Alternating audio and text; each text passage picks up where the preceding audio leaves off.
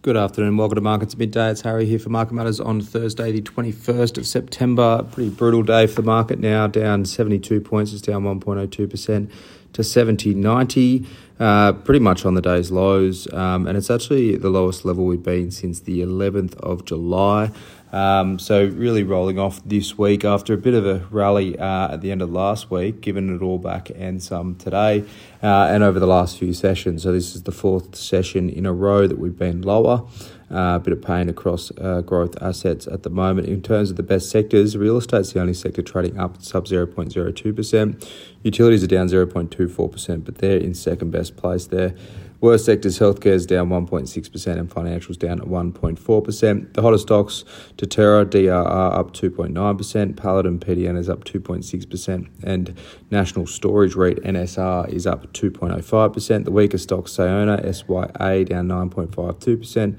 Block SQ2 down 4.84% and Weebit Nano WBT down 4.52%. In terms of what's dragging on the market today, so the Fed was out this morning, the FOMC rate call in the US. They left rates on hold. That was as expected. Market basically 100% priced in for a hold. But the commentary coming out of that suggests we may see another hike this year.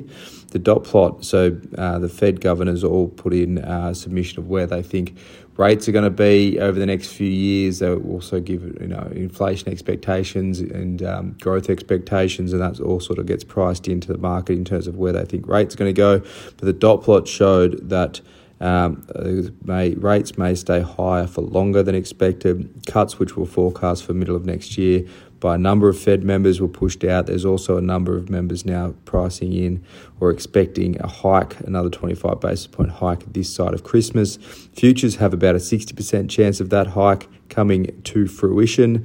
But now looking at the first cut in 12 months' time, local bond yields, so the Aussie bond yields for the 2s, the 3s and the 10s are all about 10 basis points higher today. So, flowing through to weaker risk assets is higher bond yields. So if you price in risk assets, you use bond yields as a proxy for your interest-free, risk-free rate.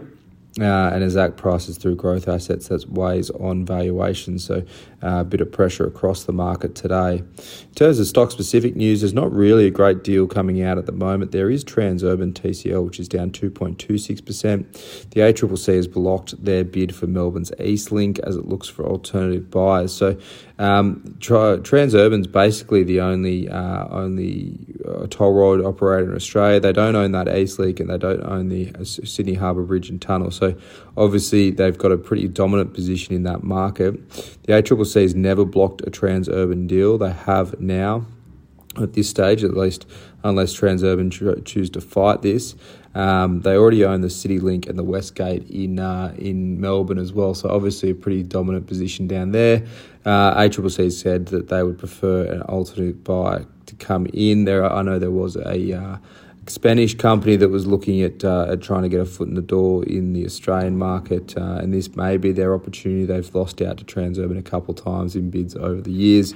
But overall, just putting a bit of authority in is the ACCC in terms of their powers in competition regulation.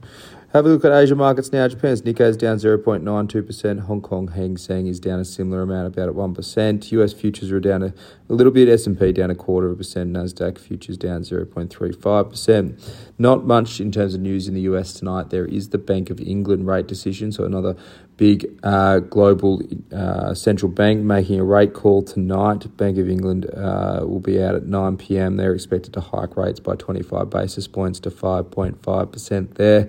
But for now, that's all for markets at midday for Thursday. I hope you enjoy the rest of your afternoon. As always, look out for the Market Matters reports.